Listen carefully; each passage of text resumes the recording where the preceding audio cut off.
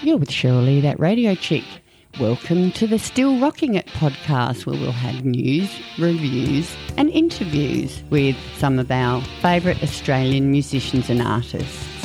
Today we have a chat with Erwin Thomas Whitridge, also known as Jack Jones from the Southern Sons, Electric Mary, She Said Yes, Ahmet Zappa and the John Farnham Band. What's he up to at the moment? Let's find out. You're with Cheryl Lee, that radio chick, and I'd like you to welcome to a chat today Erwin Thomas Whitridge. Do you know who I'm talking about? The one and only Jack Jones. Hi, Jack. Hello there. How are you? Good, thank you. Well, I'm very excited because you and a couple of your rowdy friends are coming to Adelaide very shortly, which we'll talk about in a little minute. First, your dad is a stage performer, a Broadway performer, and Mum was an Australian folk singer and dancer. So you come from a pretty talented family. Was there any other option other than to become an entertainer yourself, Jack?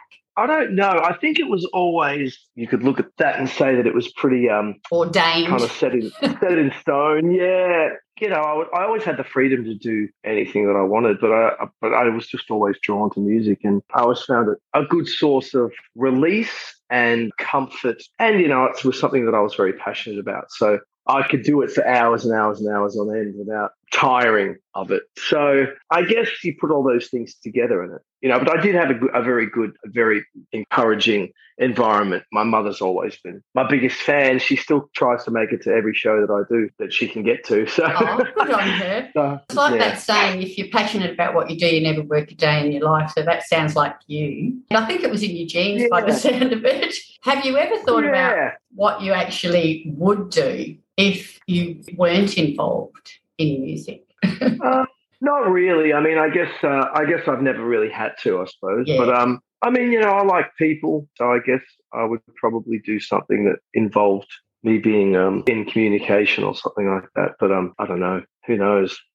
No plan B. Well, that's good because that makes sure that you succeed at plan A. Exactly. That's right. I'm interested to find out, what do you listen to, Jack, when you're alone in your car? You know what? At the moment, I'm learning songs of Ray Thistlethwaite, Russell Morris and Daryl Braithwaite. Funny about that. Yeah, that's exactly what I'm learning at the moment. That's what I'm doing because, you know, we've got these shows coming up. You know, everyone's learning each other's material. So at the moment, that's what I'm listening to, but other times it kind of varies, I suppose. You know, I'll listen to everything from Johnny Cash to Joni Mitchell and, you know, to Queens of the Stone Age and Clutch, or, you know, Radiohead to Elbow. So I have a pretty broad palette when it comes to listening to music. You know, I'll listen to Coltrane or Ray Charles or Charlie Parker. You know, it doesn't really matter to me. I just love music. At the moment, my current playlist is the hits of Daryl Braithwaite, Russell Morris and Ray Thistlethwaite. That's a very good segue, thanks, Jack, because that brings us to the fabulous Caprettos.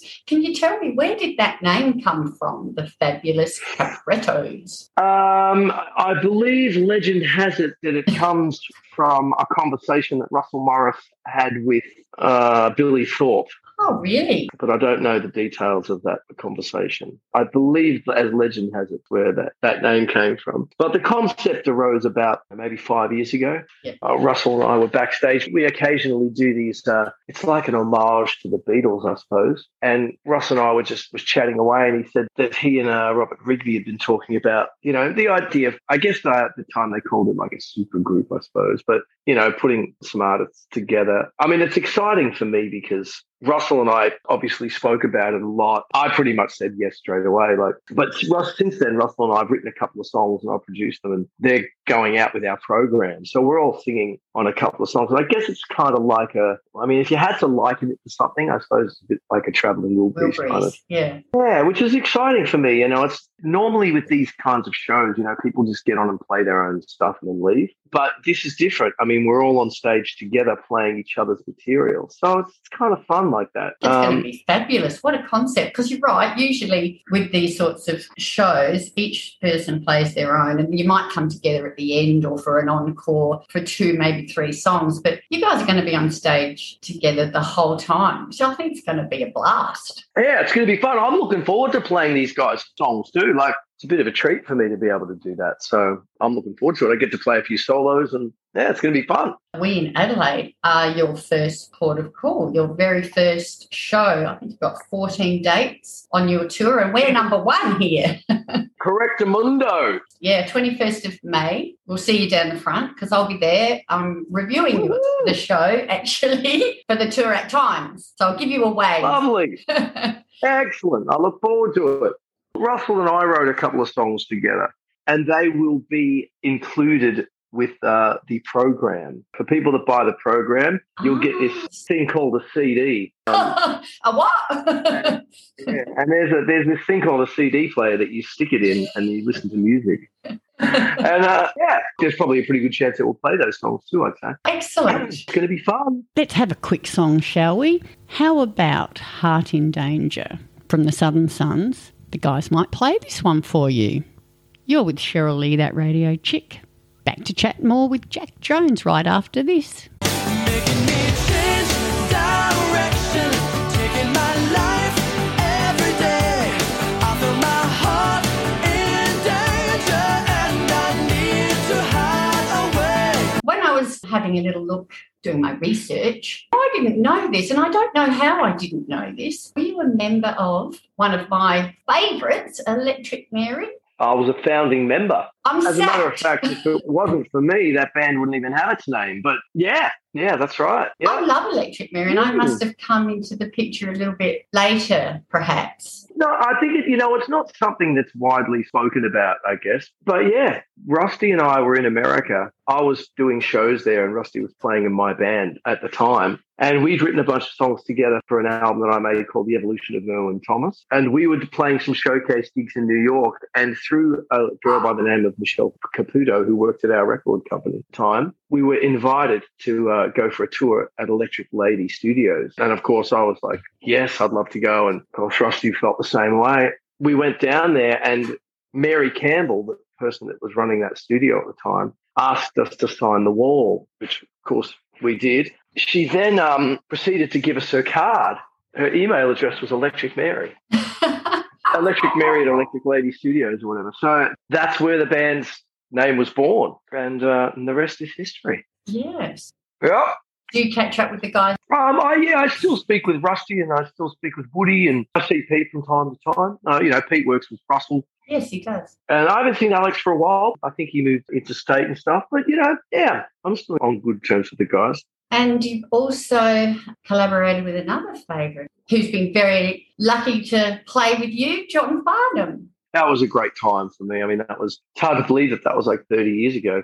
I know. I absolutely loved my time with John. It was a pretty high place to enter for a young lad.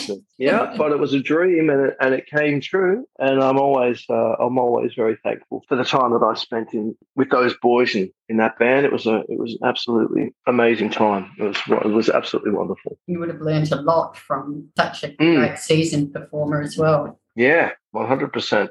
I guess, everyone's COVID year was a pretty crazy year. My friend Reggie and I, Reggie P. Bowman from Southern Sons, we decided to make, as much lemonade that year as we could. And we wrote 35 songs together. Wow. Yeah. And I also produced a band called the Bloomvilles, which is a great sort of country folk act from Sydney. They're a great little band. Melinda Jackson's the singer and Joseph Colorazzo is sort of multi-instrumentalist. And I played a bit of guitar, played some bass and sang. And their next single is coming out very soon and it's called Real This Time. And it's a duet that Mel and I do together. But also, worked with a guy named Pete Drummond, collaborated on a pretty crazy track of his. And Also collaborated with the Wolf Brothers on You've been a busy. song that I think is going to come out at some stage. Yeah, so, we tried to make the most of that time, and I think the fruits of that year are going to start to show. So it's a pretty exciting year ahead. But,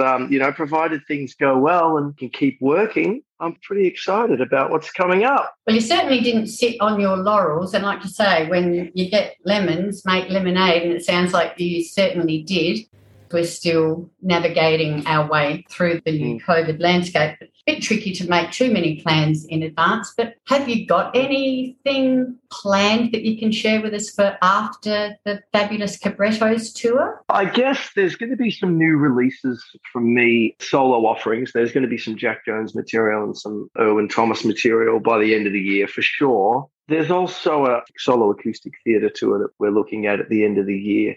Obviously, we're trying to keep booking shows, but also very present to the fact that things can change Quite quickly. Very quickly. Yeah, it's still a crazy time, and our industry is still quite vulnerable. I think what we're all trying to do is be, positive and keep making plans. It seems that the more intimate shows are the safer shows to do.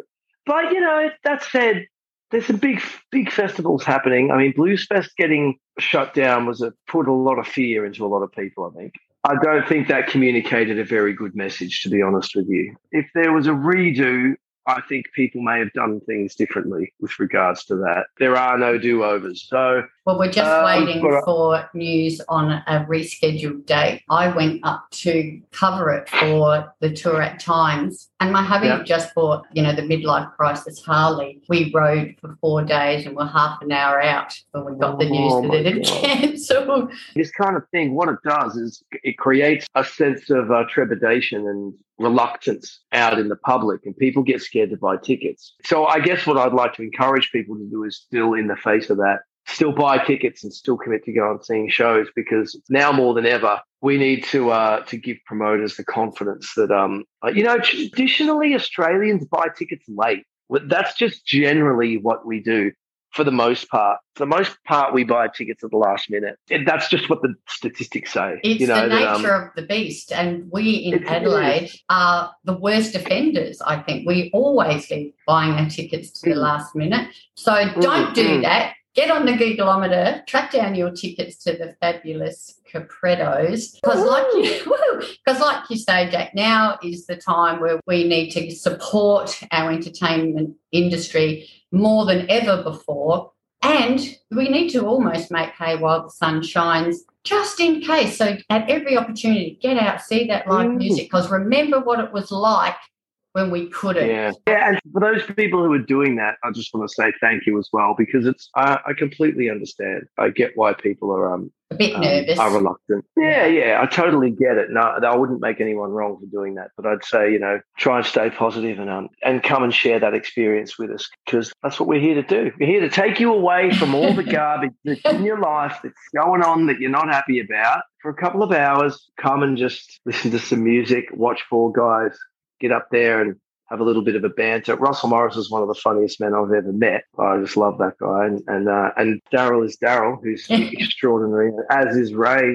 When you hear Ray play, it's like you wonder why you ever started in the first place. It's a great band. We've got Jason Ballher playing bass, the wonderful Jackie Barnes playing drums. It's going to be a really fun tour. I'm extremely excited to be out there playing with my old mates. It's going to be a bloody lot of fun. We're extremely excited about watching you. I went to the Bridgeway a couple of weeks ago and saw Frankie J and Wilbur Wilde, and we're allowed to dance. We built the dance floor and we didn't get off all night. So amazing. That. Well, get up there and get out there and see the real thing. Exactly. You can be fairly confident in buying your tickets, because promoters are, if worse comes to worse, promoters are really good at providing refunds or other opportunities. You're never really out of pocket, are you? That's right. It's merely an inconvenience of a date or something. Just get out there, participate, and enjoy some great music. I look forward to seeing you on the 21st. Thanks, Jack. I'll be the blonde dancing like, Elaine from Seinfeld. Woohoo! I look forward to it. It'll be great. It was an absolute pleasure. I look forward to seeing you at the show. See you, mate. Bye. You're with Cheryl Lee, that radio chick. Thank you so much for joining me on the Still Rocking It podcast. Hope to catch you again next time. Get out when you can, support Aussie music, and I'll see you down the front.